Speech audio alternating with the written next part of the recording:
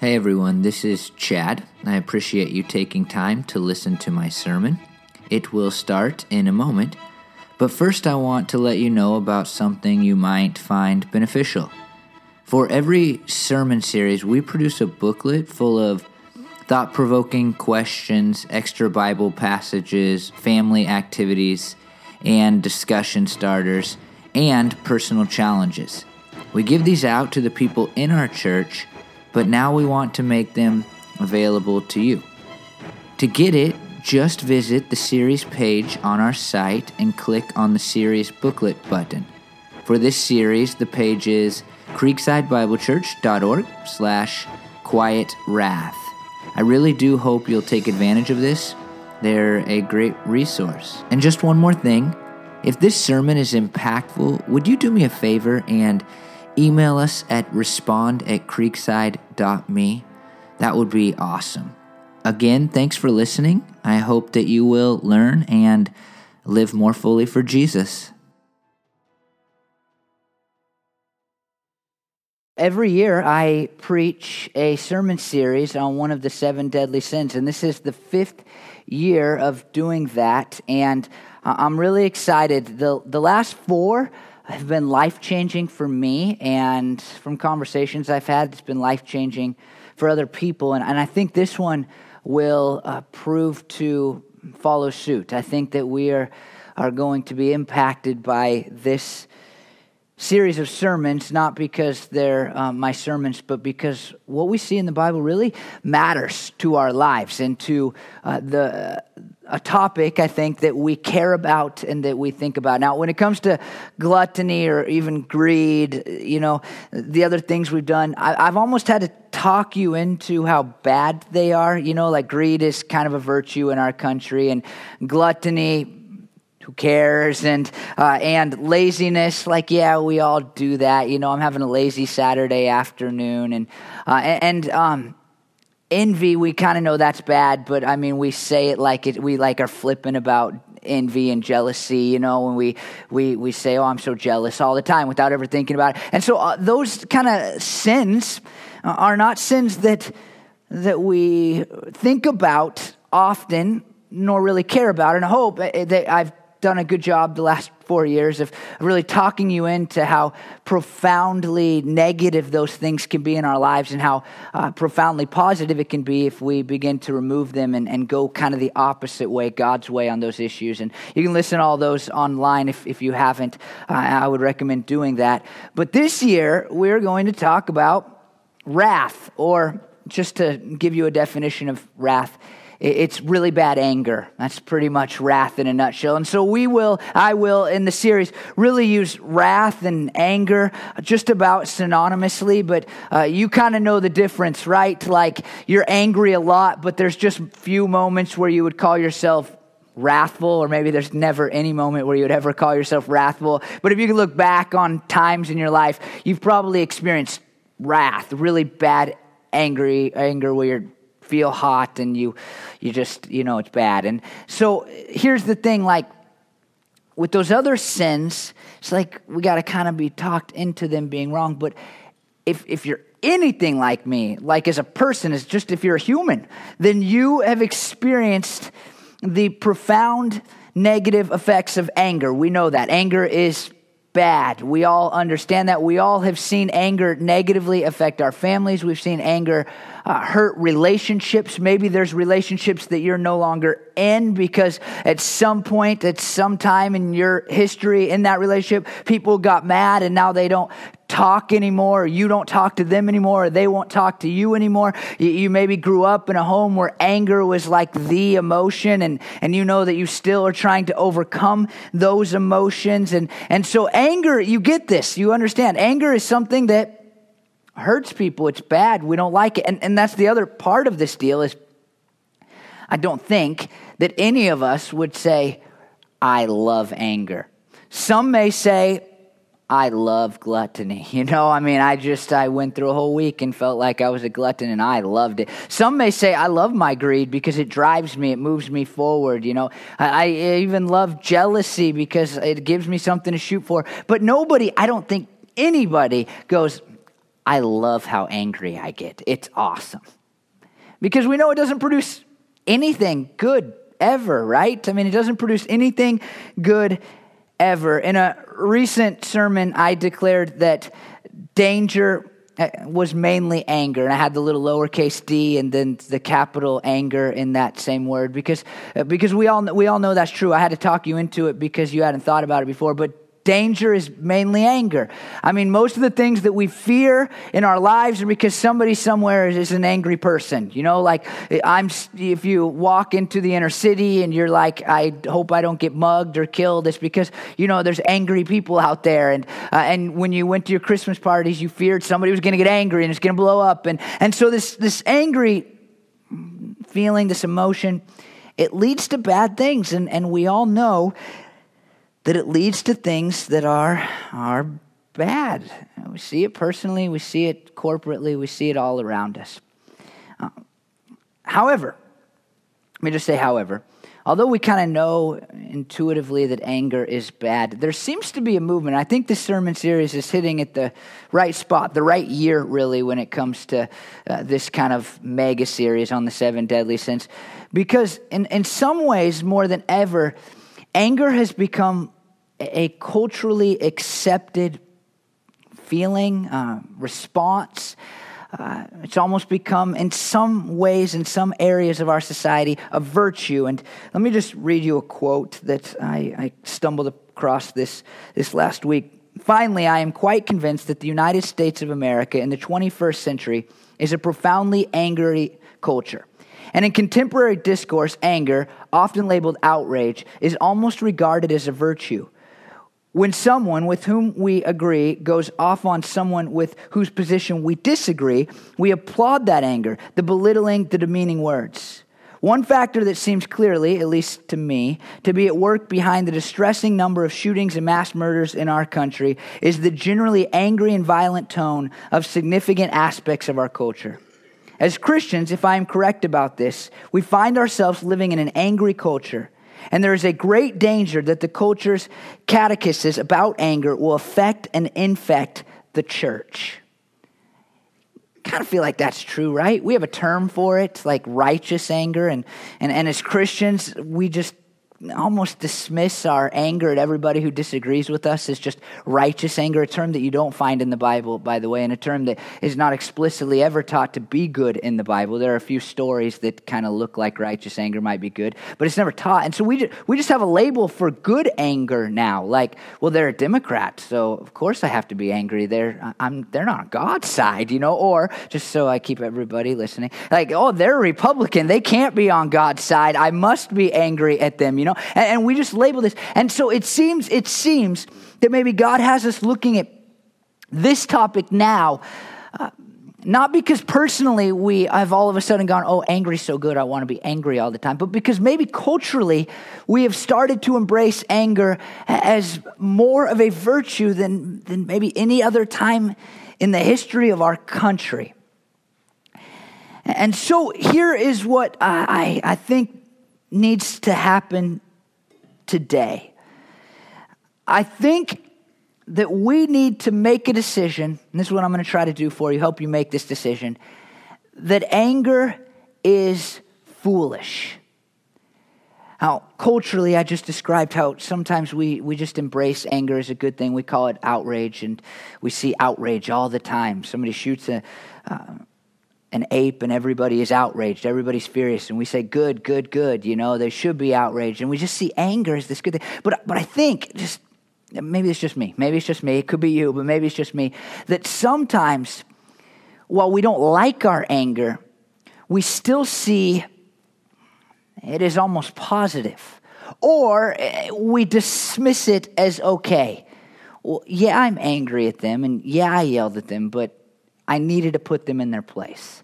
Well, yeah, I blew up on that guy at work, but probably made him a better worker. Or he had it coming. That's part of our attitude, right? And so I think that while culturally we're embracing anger a little more, I think individually forever, as long as I've been alive, and it seems that people are not trending in any direction on this, we have a tendency to, within ourselves, not outright declare anger is good and okay and acceptable, but somewhere deep in our subconscious to go, oh, well, of course I got angry about that. Look what they did. And so I just, this morning for the first sermon in this series, we're going to do something a little different, and we're going to look at one verse just specifically kind of at the end, but I just want to kind of take a comprehensive look at what the Bible declares about anger, and I think what it's going to show us is that it's foolish. Anger is foolish. That's what I want you to hear today. And the first way that the Bible kind of shows us that anger is foolish is simply in this. It's the way that the Bible uses the term angry throughout the Bible. There's a bunch of words that can translate angry or things like anger, wrath, mad, just like English, right? And Hebrew and Greek, same way. But just a couple of the words that I think, just show its negativity. One of the words that translates anger in the Bible, it has its root in to be hot. We know that feeling, right? If you've ever been super angry. I don't get that way when I'm just angry, but when I'm very angry, you physically end up hot, but you feel hot and you see red and it all feels warm, right? And I've heard people describe, and I've never been this outraged, but like before they get in a fight, just going hot and it's blank, and then they're in a fight and they don't really know what happens. And the Bible uses a word to describe anger that uses that root. Another word has its root in the word nostril, and I just picture like the flaring of nostrils, and it shows the violence, I think, that comes when we get angry, and it describes that when we are angry, we begin to react to it in some type of way that can be seen most of the time, and that's really one of the most dangerous parts of anger. That's the part we all know is the symptoms of anger, that when we become angry, it starts to show on the outside. It could be through yelling at people. It could be through fighting. In some cases, as that author earlier described for us, it leads to people shooting people. It leads to wars. And so the Bible knows what we know. The Bible teaches and shows what we know. And that is that anger is foolish because anger is an emotion that doesn't stay inside. I'm not sure any emotion does. Most people can see when you're sad. You can try to hide it, but most people see it. But when you're sad, you cry. When you're angry, you fight. And it's so clear just from our own personal lives, and we just need to get this in our head. The Bible seems to show this, but we know this, that when we are angry, it starts to express itself in ways that have very negative consequences. But there's this other root word that the Bible uses. And it's a root word that is connected to poison or venom. Anger is poison for our souls and for our hearts, right? Like if you've ever been angry at something long enough, eventually that thing and your relationship to that thing will become poisoned. It will deteriorate. It will get worse. It will become unhealthy. It will be sick. And eventually, if it goes on long enough, like if we got bit by a snake, it will die. You could think about a relationship that you have, and if you've ever stayed angry long enough at a single person, you can fake it for a while, right? You can show up at the family parties, and maybe you could get in a couple of arguments and try to get it out and express that anger and let those nostrils flare, and you can try to get it out of you. But if it stays for months and years and decades, the relationship goes away. We see this in marriages, right? People allow for anger to be just like a defining emotion in their relationships, in their marriages. And over time, what happens to the marriages? They die. The marriage dies. God seems to make a big deal out of this topic, and I think it's because he knows how foolish anger is. In the New Testament, and we'll look at some just super profound New Testament passages that deal with anger, but in the New Testament, there's up to 20 words that reference anger. It's like God didn't want us to be able to dismiss one kind of anger, and it's like, well, I'm just that kind of angry. It's just a little frustrated or whatever. And especially, and I know this because I am married and because we've been mad at each other before, like women seem to have like 30 different words to express anger. And God understood, I think, like the Bible's written for women too. And so it's like, hey, you're frustrated? Yes. You're angry? Yes. You're mad? Even though you think those are different, I have a word for all of them. And so therefore you need to understand that all of it is foolish. When you feel this thing that's tied to anger, it's all foolish. Now, I just pause here and say, we need to understand that if God makes a big deal of something, we should too. And I've learned through experience, not from degrees or study of the Bible or anything like that, just from experience and a little bit of reading the Bible, what I've come to the conclusion of is that if God makes a big deal out of something, then we should make a big deal out of it too. The older and hopefully more mature I become in my relationship with God, my relationship with Jesus, I discover that things that God seemed to make a big deal out of that I never made a big deal out of, I should have made a big deal about them all along.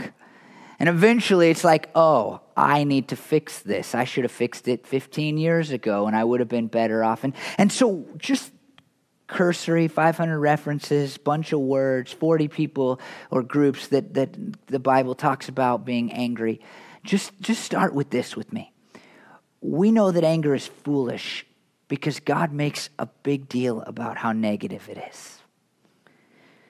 Then there's this other way that we know from Scripture that anger is foolish, and that is these stories.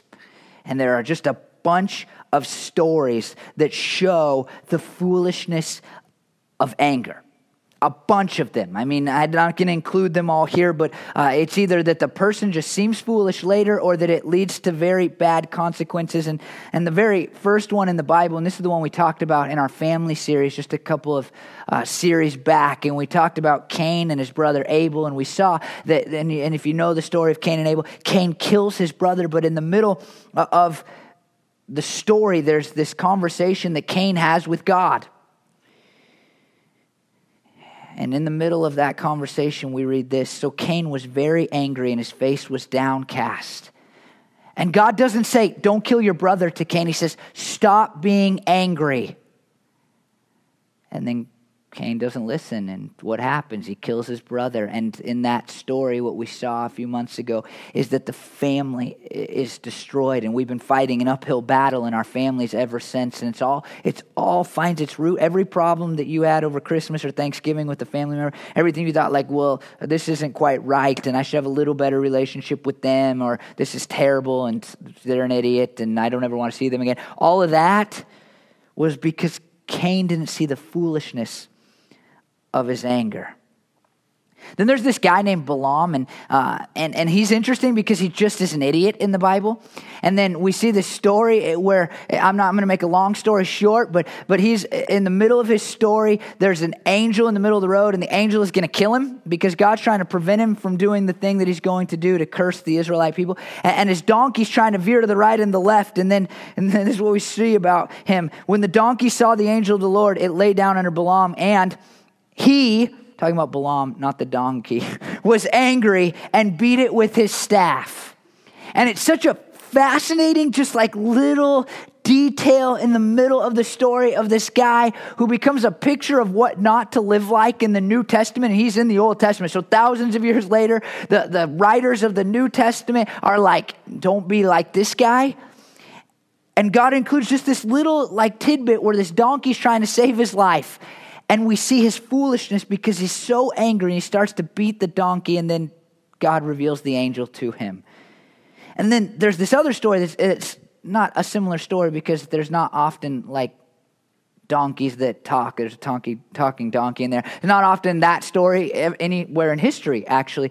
But there's this other story, and you know the story is the story of David and Goliath, and David comes and he kills Goliath. You know that part of the story. But before he gets to killing Goliath, David's like, hey, what's the reward for killing this guy? What's in it for me? And then in 1 Samuel 17:28, when Eliab, David's older brother, heard him speaking with the men, he burned with anger at him and asked, why have you come down here? And with whom did you leave those few sheep in the wilderness? I know how conceited you are and how wicked your heart is. You came down only to watch the battle. And that's an interesting verse when you're thinking about anger, because there's really no reason for it in the story. David's going to be the hero. But you know who ends up looking foolish? The person who becomes angry with his brother and out of that anger declares exactly the opposite of the truth, which is very true when we're angry, isn't it? Don't you say things in your anger that you regret later and aren't true? And here he is. He has a brother who is going to be king of Israel, who is a man, this is a quote by God about David, a man after God's own heart. And he gets mad because his brother, I don't know why he's mad, but maybe because his brother has courage. He doesn't. Maybe because he doesn't want his little brother around. I don't know why he's mad, but he's mad. And he says, you're wicked. The exact opposite of the truth. And he looks like a fool. And then there's Saul, who is king when David kills Goliath, and God's already said that David will be king, and so Saul hates David, and he wants to kill him, and he chases him around. And pretty much the entire story of Saul is like just an angry guy. He's just angry. He's like why you want to get rid of anger before you become Saul.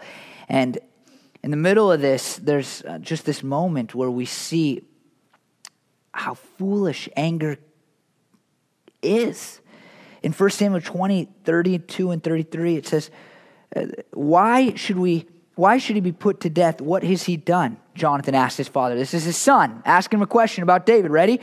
But Saul hurled his spear at him to kill him. He tries to kill his own son because he's so angry. And let's just go back a step, because he's been so poisoned by his anger against David that he chucks a spear at his own flesh and blood, his very son, his kid. Anger's foolish. And then King Xerxes in the story of Esther, it's just, he's not seen as a great guy in the story. Esther 1:12 is where we'll read, but his wife has refused to come to him and dance in front of this party. She refuses to be lusted after. There's like some virtue to his queen. She's like, I'm not going to come and dance in front of all your friends so I can be lusted after. That seems to be what happens in this story. And then this is what we read in Esther 1:12. But when the attendants delivered the king's command, Queen Vashti refused to come. Then the king became furious and burned with anger. And then he banishes Queen Vashti, and he listens to his attendants, and he says, we'll banish her and we'll pick a new queen. And then just a little while later in the story, it's like Xerxes becomes sad because he remembers what he's done to his queen. And we see the foolishness of anger. Like, he's angry, he banishes his queen, and then he likes his wife or his queen, and he's like, well, this is a bummer that I made that decision. And we all know that when we are angry, we do stupid things, and oftentimes those things cannot be undone. And the Bible understands that and delivers us this story about King Xerxes, who banishes his wife and writes it, seals it, says this cannot be undone, and later is like, I'm sad. He looks like an idiot. And it's all because of his anger. And then in Esther 3:5, we see the story about a guy named Haman. And it says this: when Haman saw that Mordecai would not kneel down or pay him honor, he was enraged. And a very long story short, he gets so mad at Mordecai that he tries to kill all the Jews. He wants to kill all Jewish people, the Israelites. He wants to end the race entirely. And through a series of events that we won't look at today, he ends up being executed. And it leaves us with this impression: this guy should not have got so angry. Anger's foolish because you might get killed. And then there's Herod in the Christmas story, and we just talked about this a week ago, but we didn't express it in these terms. In Matthew 2:16, we read of Herod who tries to kill all the kids under 2 because he wants to kill Jesus. When Herod realized that he'd been outwitted by the Magi, he was furious, and he gave orders to kill all the boys in Bethlehem and its vicinity who were 2 years old and under, in accordance with the time he had learned from the Magi. Isn't that so fascinating? You wonder, I would like to be able to go back and say, like, okay, would Herod have made the same decision if he could have controlled his anger? We know that he wanted to stay in power and he wasn't against killing his relatives and his friends and his own kids and all those things. We know he wasn't against it. But if we could go back in time and we could say, count to 10, go relax, sit in a corner, take a deep breath. Like if we could just say that to Herod, would he have killed all the kids in the region who were 2 years old and younger? Could all of that tragedy, that devastation have been avoided if he just would have paused and removed some anger? And he could have still killed all the people that were close to him, but he wouldn't have killed all of those kids needlessly. I don't know. But it's interesting, the Bible says that it's all stemming from the fact that he's angry at the Magi who had lied to him about how to get to Jesus. So interesting. When you flip to the New Testament, there's kind of this strange kind of nuance that exists when you read about anger, when you do a word study on anger in the New Testament. And here it is. The people who are seen as angry most often in the New Testament are the people who are enemies of Jesus. When you look at the New Testament, you take a cursory reading of the New Testament and you look at anger and when it comes up and who's angry, it's usually the enemies of Jesus. And almost immediately after they're angry, oftentimes what we see is that they begin to look for a way to kill Jesus. If you want to just study how something interesting, just look at how often that phrase comes up. They were angry and they began to look for a way to kill Jesus. They just keep looking for a way to kill Jesus. And it just makes me wonder, and in a passage we'll see in a couple weeks that talks about Satan, when we're angry, do we just look like an enemy of Jesus? Because I think we do. And I think that's one of the ways in all these stories and this connection to Jesus' enemies. When we're angry, I believe that we are expressing an emotion that looks like an enemy of Jesus. Now, I want you just to put this out there because it's going to come up. It's already popped up in your head, and we're going to cover it in a couple weeks. You go, wait a minute, the Bible says not to sin in my anger, and the Bible says don't let the sun go down on your anger. And I think we use those two things to excuse our anger. Don't sin in your anger. Don't let the sun go down on your anger. We're going to talk about those things, but let me just say now that neither of those statements in the Bible say, hey, it's really okay to be angry. Be angry, just don't sin in your anger. Or, hey, anger, they deserve it. Be angry with them, but make sure that you don't let the sun go down on that anger. They don't say that at all. And in fact, let me just get it out there again one more time. When you look at the Bible as a whole, it makes a big deal about anger, and it shows us these stories with this interesting detail about anger. These interesting details about anger that suggest that anger is really, really foolish. Okay, so this is something that I think just kind of, this is anecdotal, this is maybe parenthetical to what we're talking about today, but I think it's a big deal because we often, and this is the starting point, and I'll get to this in a minute, the starting point is to say, anger is foolish, and I want to remove anger.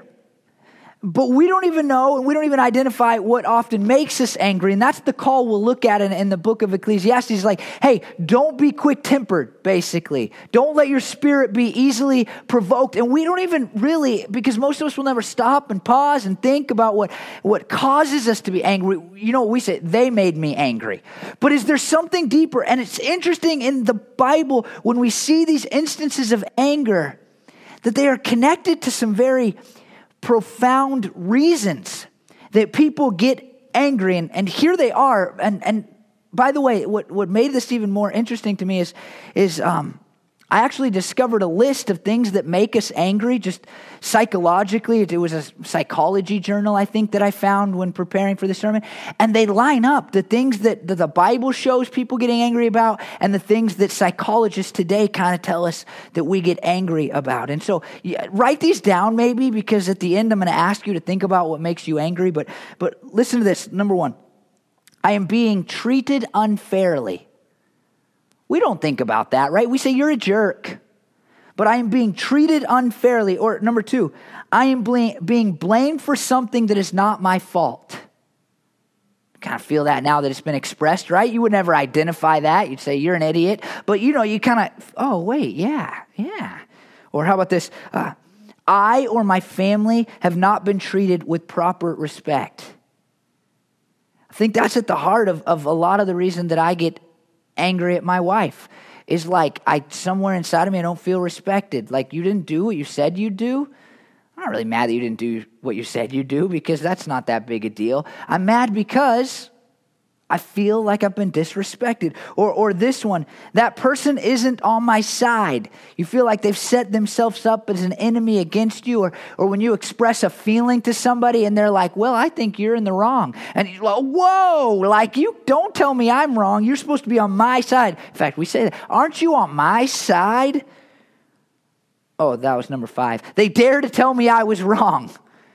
Hey, actually, it's you that messed this up. Oh, how dare you tell me I messed up? And then we get angry about that. Now, there's this other thing that I think is just really valuable, and this is also from the psychology world. And some of these connect to the Bible, but it wasn't all of them, so I didn't feel a need to make the connection. But some of these connect to what the Bible says, but it's important because I think some of us think we have our anger in check, and we don't. I should say, some of you think you have your anger in check, and you don't. And there's a lot of ways that our anger expresses itself that isn't just yelling or fighting. The first one that kind of psychologists give us is losing one's temper. That's the one we know. That's the symptom that we are looking for. I'm angry when I yell. And so I look and I say, well, I didn't yell. I must not be angry. But this, and number 2, you're going to like this because we're doing this series and maybe this will help. Like clamming up, or psychologists tell us getting depressed. I know that some in our midst today even struggle with depression. And perhaps depression isn't because you're sad or you don't have self-worth. Perhaps maybe your depression is connected to you being angry. And maybe it's anger that you don't even know about, or anger from something that happened a long time ago and you've never dealt with. But you're not expressing the anger by yelling at anybody. In fact, you don't like to talk to people. You're expressing your anger in your depression unintentionally. Or this one, you've seen this one, using silent treatment. Some of you didn't call somebody over Christmas, or you didn't send a Christmas card because you're mad, and you don't think you're mad because you're not yelling, or you're avoiding them, but you're not saying anything because it's anger inside of you. Or getting even, we know that one. Or using negative, mean words. These are things that are expressions of our anger. And it would be, I think, a bad thing for us to go, well, I don't yell. I'm not a yeller. And to go, I must not have an anger problem then. Anger is too foolish for us to say, well, I just don't yell, so I must not be angry. We need to look deeper and say, how am I expressing my anger? Now, the last reason that we know anger is foolish, according to God, is that He says so in the Bible. Ecclesiastes 7:9 says this. It's so important, I think. This is what I want you to leave here thinking about. Do not be quickly provoked in your spirit, for anger resides in the lap of fools.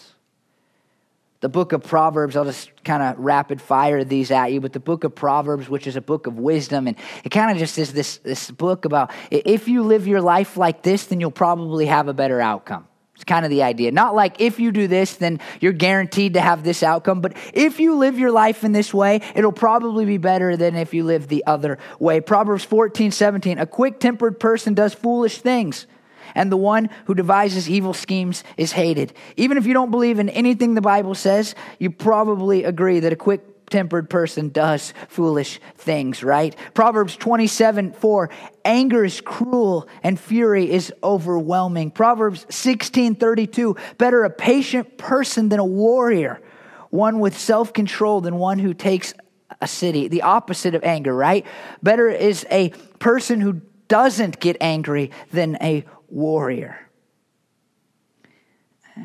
One author said this, the connection between becoming angry on the one hand and actually sinning on the other hand is so close in the Bible that most of the time Jesus and the apostles simply equate anger with sin. Did you hear me? That's so important. The Bible, the New Testament, Jesus and his disciples, the ones who wrote the New Testament, anger is such a big deal to them and it's so negative to them and it's so foolish to them that they just make the equation between sin and anger and sin. They go hand in hand. They're just tied together. Anger leads to sin. Anger is sin. And so get it in your heads. Ready? Anger is foolish. In fact, let's just say it together. Ready? On three. 1, 2, 3. Anger is foolish. I'm glad you agree with me. Because it makes that first part of Ecclesiastes 7:9 more important. Maybe not more important, it makes it more valuable to us. If we agree that anger is foolish, then we would be smart to recognize, to do, to be obedient to what it says at the beginning of that verse. Do not be quickly provoked in your spirit. I believe that the starting point for this series, for your quest, hopefully a quest to remove anger, because you believe it's foolish, the starting point is to say, I don't want to be quickly provoked.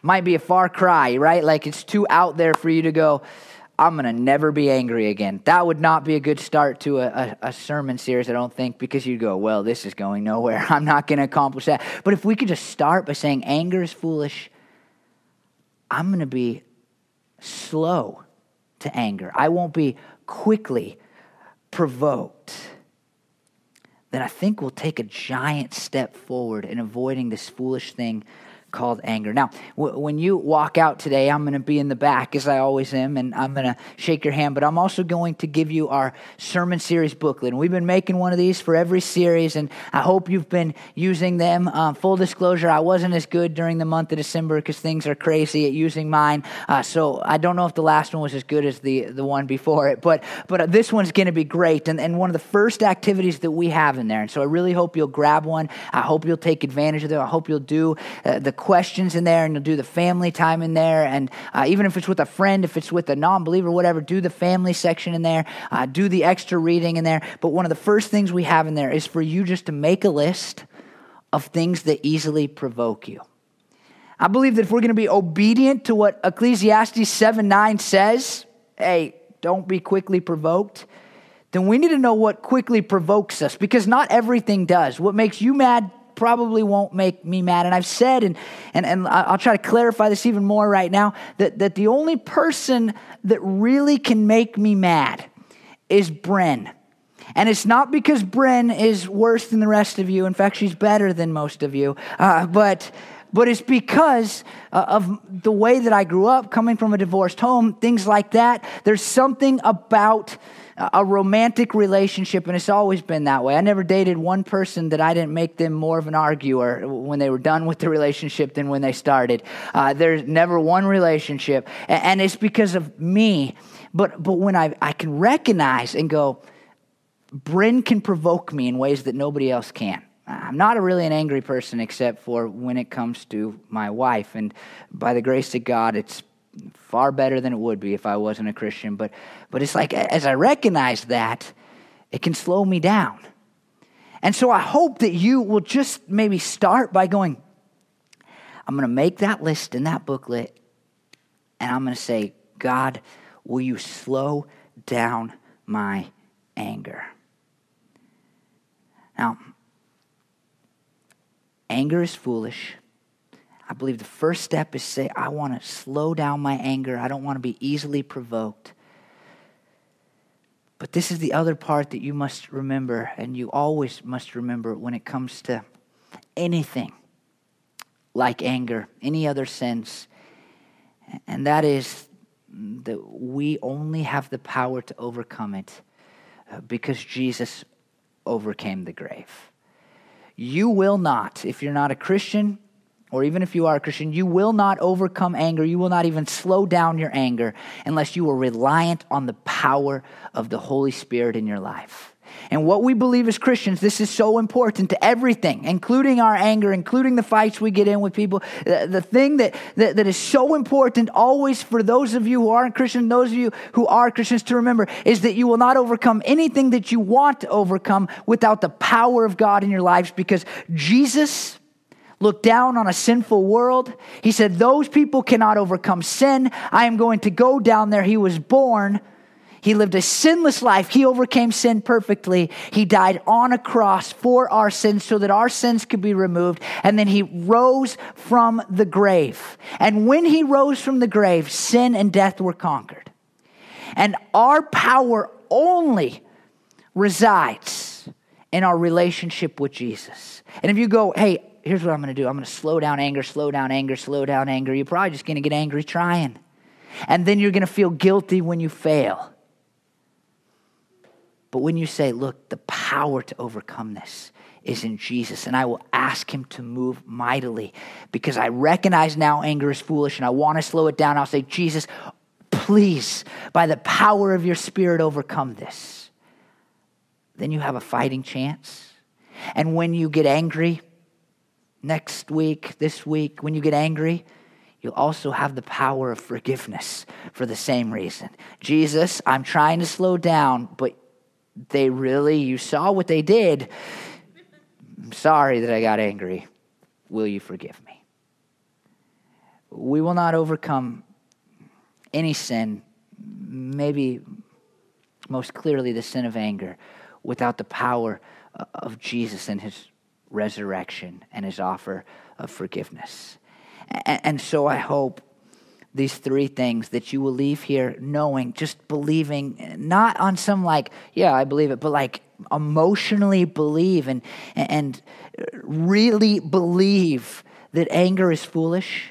And you'll say, I want to slow it down. And then you'll look to Jesus and say, Jesus, by your amazing gospel and the power that it brings me, will you please help? And when I mess up, will you please forgive me? Will you bow your heads with me in prayer? Jesus, I just pray that what I've said this morning and what we've looked at in your word would matter.